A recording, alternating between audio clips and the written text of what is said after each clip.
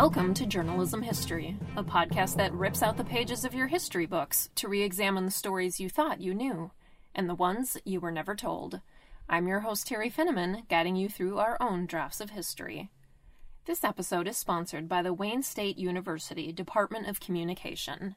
Curious enough to question, brave enough to share it with the world. That's Warrior Strong. At the dawn of the Civil War, Northern correspondents reporting in the South took extraordinary measures to avoid detection. The first was to avoid being identified as a journalist. The second was to avoid being identified as a Northerner. In his new book titled Yankee Reporters and Southern Secrets, author Michael Fulhag explores these undercover tactics and the role of newspaper information as open source intelligence. In the days before the FBI, the Secret Service, and the CIA, newspapers and journalists served a critical role in gathering information that was also useful to the military in the run-up to the Civil War. Yankee Reporters and Southern Secrets reveals how members of Congress and officials of the incoming Lincoln administration used reporter-gathered intelligence about the ideas, plans, and actions of figures in the secession movement. Michael, welcome to the show. Why were you interested in examining the Civil War period, for one, and then in particular, the role of newspapers as vehicles for military intelligence during this time? Well, someone once told me that all research is autobiographical, and this is probably an example of that. So that period's been fascinating to me since grade school. In my childhood in Missouri and Kansas, the story of the fight against slavery was a big part of my civics education. I was 10 years old when my family moved from Kansas City, Missouri to Tonganoxie, Kansas. In Tongi, the border war was a huge thing. And I think that was the case for all the unified school districts in, the public schools in Kansas. So my school would take us to see a play called The Ballad of Black Jack, which was all about Bleeding Kansas. It was a really sanitized, simplified story where the abolitionist zealot John Brown was held up as a hero. The Missouri version of that play, I'm sure, would have portrayed him as a terrorist. Of course, that was the prelude to the American Civil War, and I've been visiting old Civil War battlefields ever since. Well, I was a newspaper editor and reporter for a dozen years before I went into academia, and I'd seen the ways that federal officials relied on newspapers as proof that funding and other resources needed to be directed to address problems. And lots of journalism history describes the themes of newspaper content or provides case studies of coverage of an event. But it often lacks explanation of the ways that this content is used. So I was intrigued by this question. How does news find its way into the hands of people who have the power to solve problems such as pollution, educational performance, and addiction?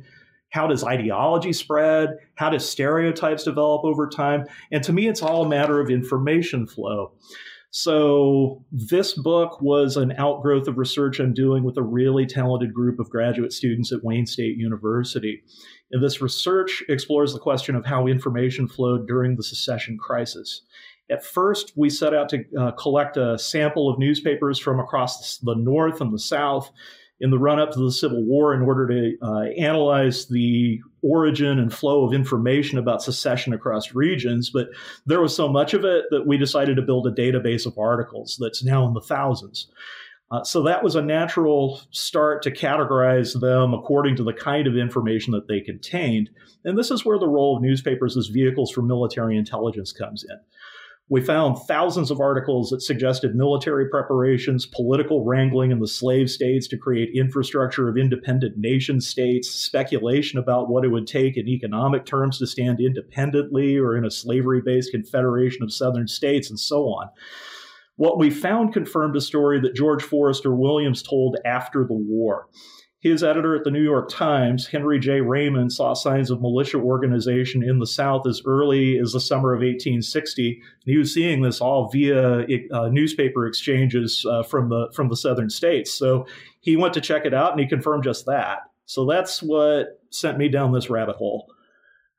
That's great. So delving into the introduction of your book, why did the U.S. government need to rely so much on newspapers for military intelligence? Simply put, there was no intelligence community to speak of in the North at the start of the Civil War. There wasn't a Secret Service, at least officially. You sometimes heard people use the lowercase Secret Service phrase to talk about any clandestine gathering of information, but in that time, intelligence could have referred to any kind of information that anyone picked up anywhere. Now that we have a CIA and an FBI and an NSA, which we didn't have back during the Civil War years, we understand intelligence to mean not just information, but information that has been verified and vetted. But as for a Secret Service, uppercase, we didn't have one officially until after the assassination of Abraham Lincoln in 1865. So that's not to say that we didn't already have intelligence. The military has always relied on intelligence, which is defined as advanced knowledge about the enemy that relied on undercover spies and uniformed scouts who gathered information via observation and surveillance, but they were attached to general staffs and not organized into a single organization until the middle of the Civil War. So the first military intelligence outfit wouldn't be created until 1863. That was the Bureau of Military Information, run by Colonel George Sharp. Sharp believed in getting information from every possible source, including newspapers, tapping telegraph lines, intercepting semaphore messages, as well as using spies and scout surveillance and observation.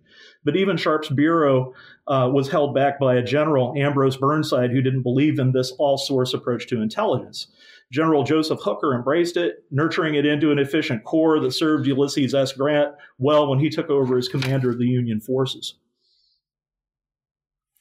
So you mentioned Abraham Lincoln a little bit ago. Your book focuses on the time around Lincoln's election in November 1860 to June 1861, which is when Tennessee became the final state to join the Confederacy.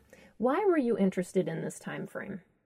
My broader research question at the beginning was, how did information about the secession movement flow from Abraham Lincoln's election to the presidency in November 1860 to Tennessee's secession as the 11th and final slave state to join the Confederacy in the summer of 1861?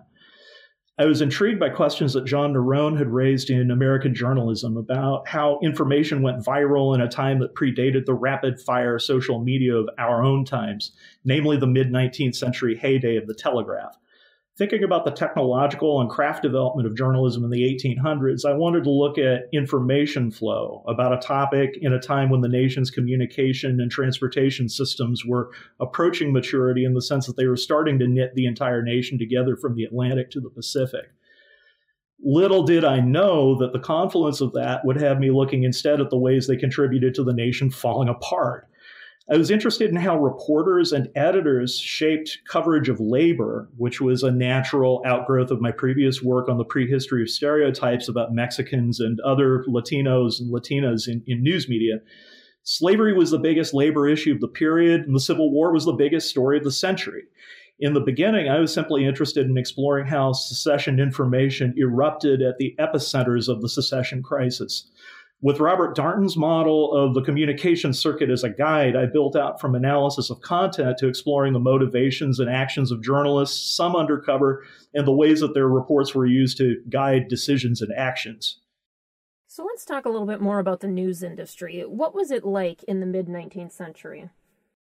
It was still largely dominated by a partisan press model. Newspapers got their money from political supporters, so every county seat had at least one newspaper for each of the major political parties. Newspapers in this vein existed to serve the interests of party leaders and to promote political causes and ideas. Cheap daily penny press newspapers in the commercial model were limited to a few metropolises like New York and Boston, Philadelphia, to an extent later in the penny press period, Cincinnati, and then we didn't really even have a penny press newspaper that ran daily and was cheap enough for everybody to buy their own copy until the Picayune launched in New Orleans. And then to follow up on that, explain the significance of the rise of correspondence during this time. Well, the roving correspondent of the secession crisis and the Civil War represented the next evolutionary step from traveling correspondents whose topics included westward expansion and, of course, the Bleeding Kansas struggle and travelogues about foreign places where people could only dream of going. Those predecessors gave audiences entertainment that was considered respectable because their work conveyed what was regarded as useful knowledge and useful information. Fiction and poetry were seen as wasteful and even sinful unless they provided moral instruction. They weren't considered useful and were in fact regarded as time wasters. But travelogues combined character with a narrative element and interpretation through the correspondent's point of view that did provide useful knowledge. And I think that gave legitimacy to the idea of correspondence as distinct from reporters who just trucked in just the facts reporting to including interpretation. That interpretation was important because, in the role of the correspondent, because interpretation implies a point of view. And there you have Northerners who are looking at Southerners as another and trying to deduce what their motivations were and trying to figure out whether they were a threat.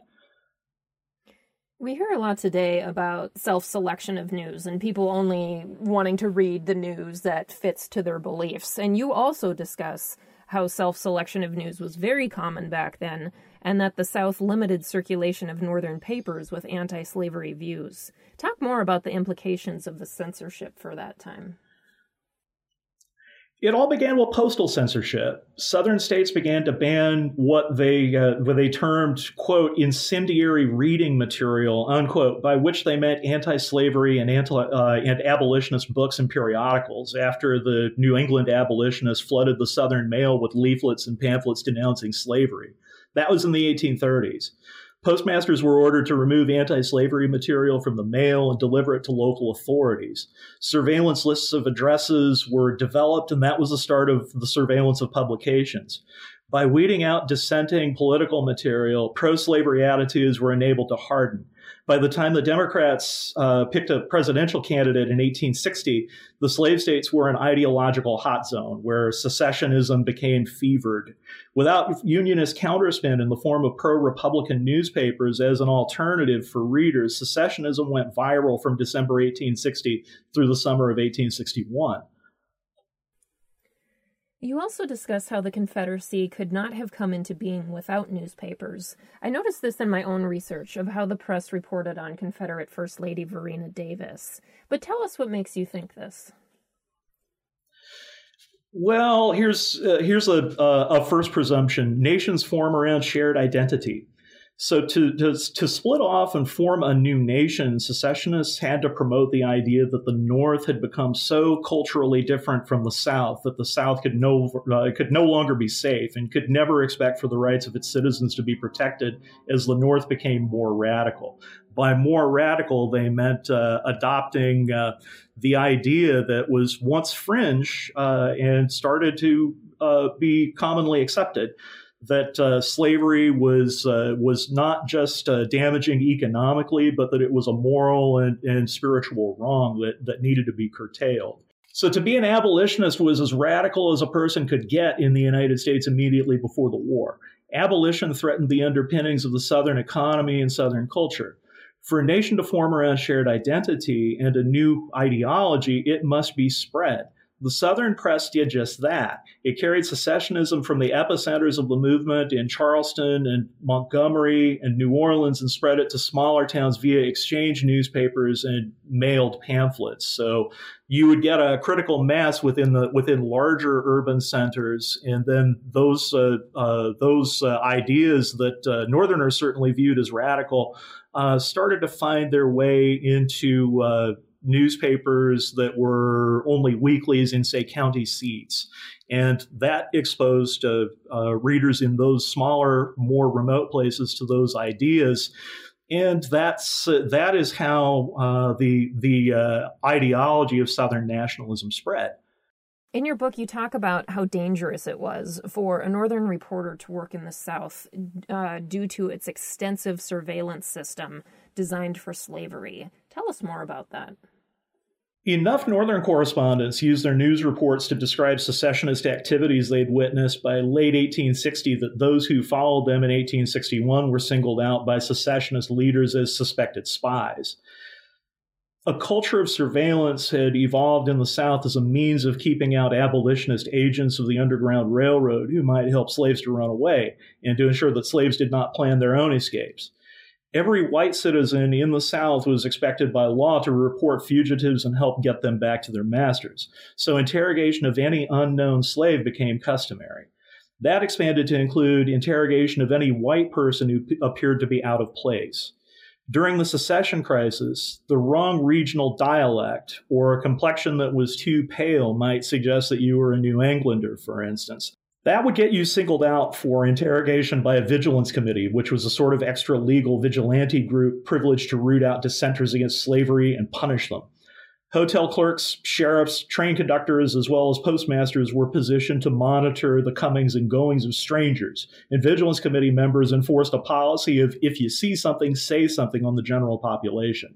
So it was very easy for a Northerner who had not left their community in New York or Philadelphia or Boston or one of the more remote and rural New England states to stick out in a crowd. And that would lead to a visit from a vigilance committee. What they would do is they would ask, who are you? Where are you from? What is your business here? And if whatever you told them didn't check out, or if they decided based on that information that you didn't have legitimate business being in that southern town, then a report would be written up. It would be taken to a justice of the peace who would hear the claim. They would decide whether there was enough for the vigilance committee to bring the person in for a trial. The vigilance committee would then go back to the suspected spy or the suspected Northerner or suspected abolitionist and give them 24 hours to 48 hours to come up with some respectable citizen of that community to vouch for them. If they couldn't do that, then, they would be they would be taken to that justice of the peace. He would listen to the evidence. The person would be given an opportunity to answer that evidence. Then the vigilance committee, not the justice of the peace, would decide what needed to be done with them. In the best case scenario, it would be decided, well, okay, he's all right after all. Second best case was, you don't belong here. We're going to get you out of here right now. So what would then happen is the head of the vigilance committee would get on the telegraph to someone at another port or at the next railway station and let them know, we're sending someone who is being shipped back north through your station. Have someone to meet them. They would then pay their rail fare or pay their passage on a mail packet or a steamship or some such. And then they would be met at the dock or they'd be met at the rail station by the head of the other vigilance committee. And they would repeat this process until they had sent them either out of the state or out of the South altogether. Worst case scenario is lynching. You would be disappeared, to borrow a phrase from Central American Civil War history, and you would be you would just be killed and the remains hidden in a swamp or dumped in a river or something like that. Oh my goodness, that is just unbelievable to even think about happening. Book, I mean, your book does talk about how there were obviously some Northern reporters who managed to get by and report across enemy lines. Tell us a little bit more about them and how they managed to do that. Well, the ones who succeeded used a variety of tactics that would be considered ethically shady in mainstream journalism today. These tactics included secrecy, fabricated identities, deception about their employment, reliance on foreign nationality to apply neutral, and declarations of affinity for the Southern cause and slavery. As far as getting information that they gathered back out of the South, they, in some cases, used some techniques that resemble modern tradecraft in the spy and intelligence community. I write a lot about this in Chapter 6, about how news reporters in the North mobilized into what I call an ad hoc secret service.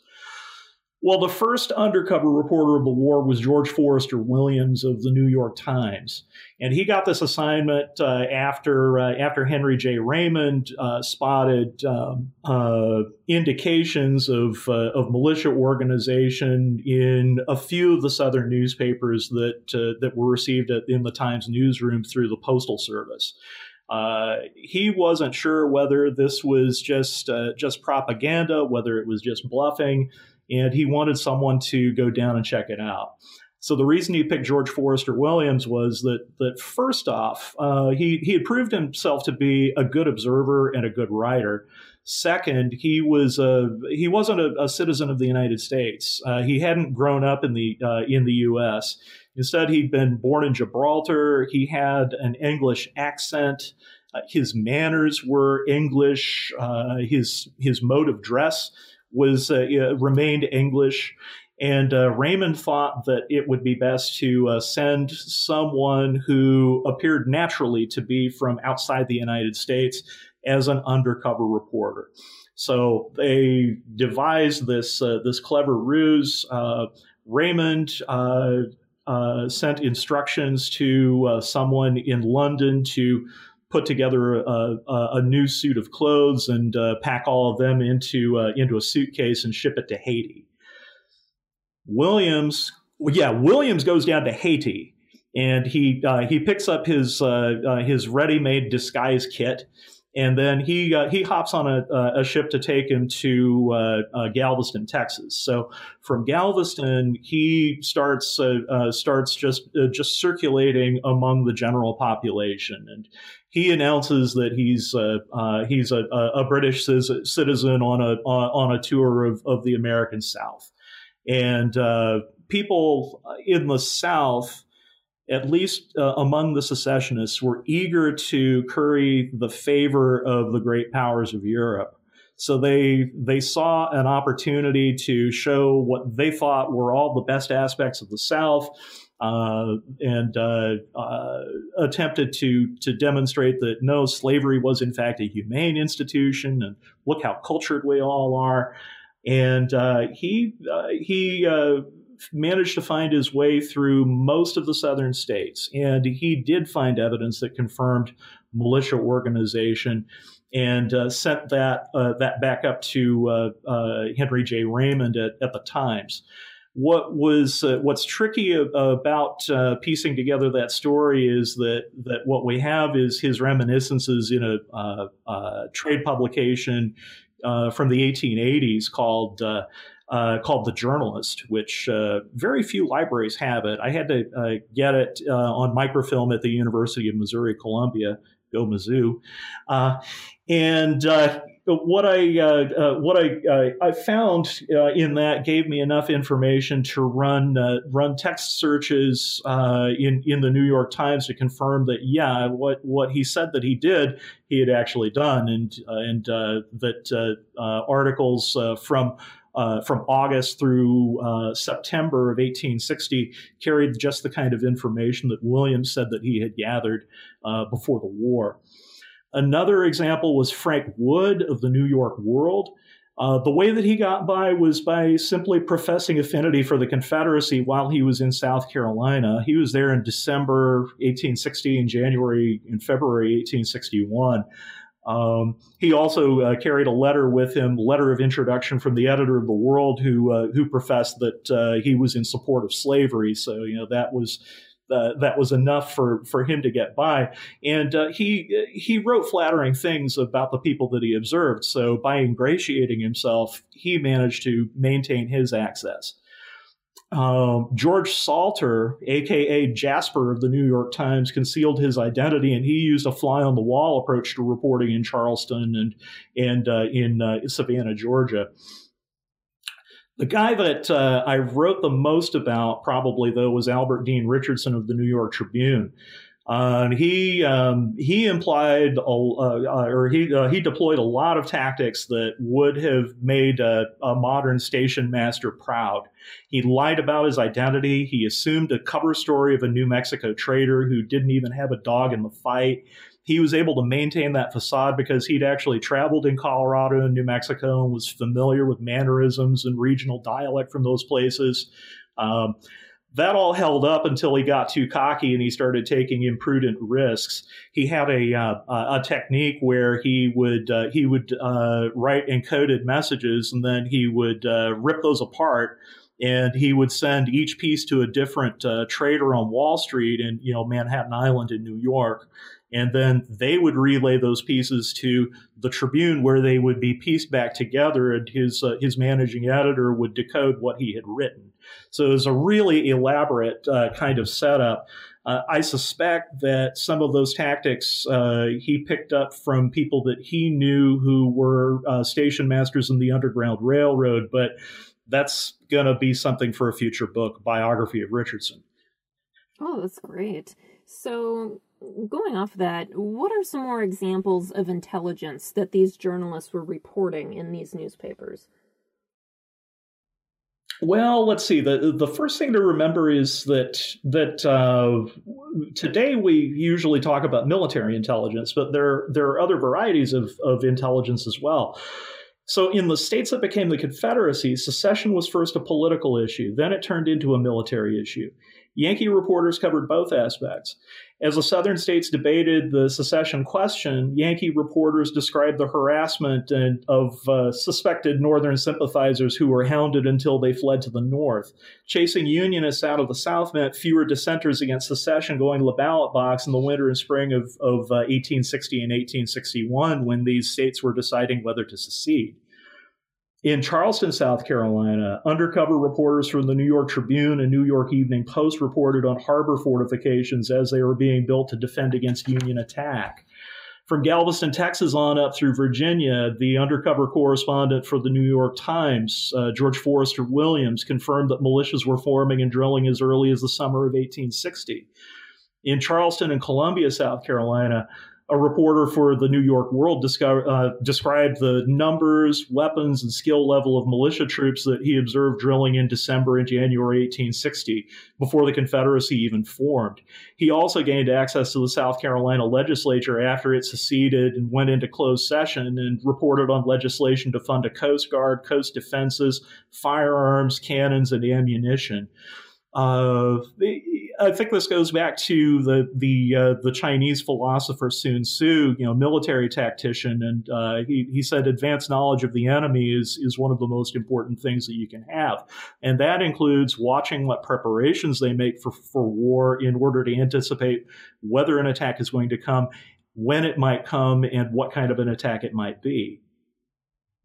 Reporters at the time weren't as professionalized as they are today, so can you provide any insight into how accurate their information was for the military to even be using as open source intelligence?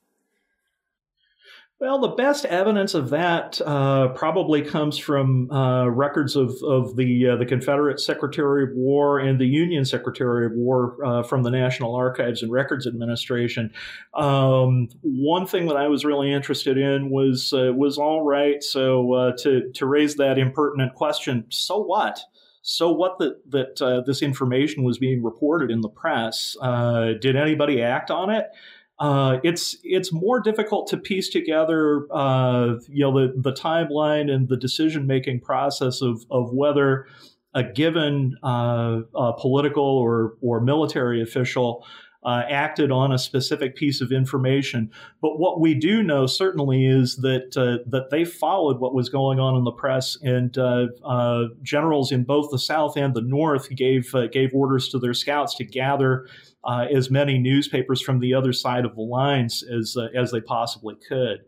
Robert E. Lee had a standing order to always gather the press from Philadelphia, Baltimore, Washington, and New York. So they were certainly using that material to piece together what the intentions of the enemy might be. General P.G.T. Beauregard, who was a Confederate commander, his scrapbooks are actually available in the Library of Congress, and I looked through them. There are two enormous, bulging scrapbooks filled with newspaper clippings and in some cases notations about which information should be followed up on. So at a minimum, we can say that these leaders were using that information as sources of leads that needed to be investigated. But in other cases, there was material from the northern press that revealed conspiracy to take the cannons from the Allegheny Arsenal outside of Pittsburgh and ship them down to Galveston, where there was no possible use for them because they didn't have the kind of emplacements that were necessary in the fort to hold those guns. The conclusion among leaders in Pittsburgh who noticed this going on was that they were intended to be used in other southern forts during the rebellion.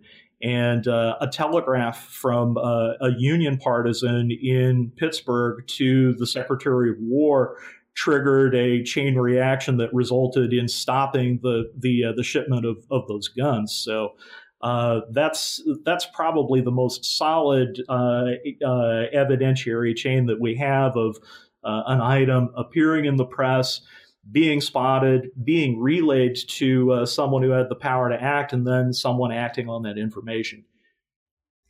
Now that you've written this historical book about how governments use press reports for intelligence, what kind of advice do you have for war reporters today who are trying to be transparent about what's happening, but also need to be careful about giving the opposition too much information? Generals were most nervous about information that would compromise their ability to act on initiative and capitalize on the element of surprise. It's up to civilian leaders to make the decision to go to war, but once that decision is made, they need to equip and support their military to do the job with thoroughness and honor. So I think it's still true today, as during the Civil War, that reporters ought to refrain from identifying and describing the branches, names, weaponry, force strength, positions, capabilities, and movements of military units until after the battle is complete. That's the thoroughness part. The with honor part is where journalists have a responsibility to hold the military accountable for violations of international law concerning the humane conduct of war. If innocent non-combatants and refugees were abused, that must be revealed. If resources are being squandered, that's the people's business because civilians fund war. That must be revealed. And our final question of the show is, why does journalism history matter? Journalism history matters because it reveals mistakes that journalists and news organizations made in the past and how to avoid repeating them. But it also shows how innovators succeeded in solving problems that arose from new technology, new business models, and the like. Their solutions can inspire our own here in the present. All right. Well, thank you so much for joining us today. Well, it's my pleasure. Thank you for having me on. Thanks for tuning in. An additional thanks to our sponsor, Wayne State University Department of Communication, and to Taylor and Francis, the publisher of our academic journal, Journalism History. Until next time, I'm your host, Terry Finneman, signing off with the words of Edward R. Murrow. Good night and good luck.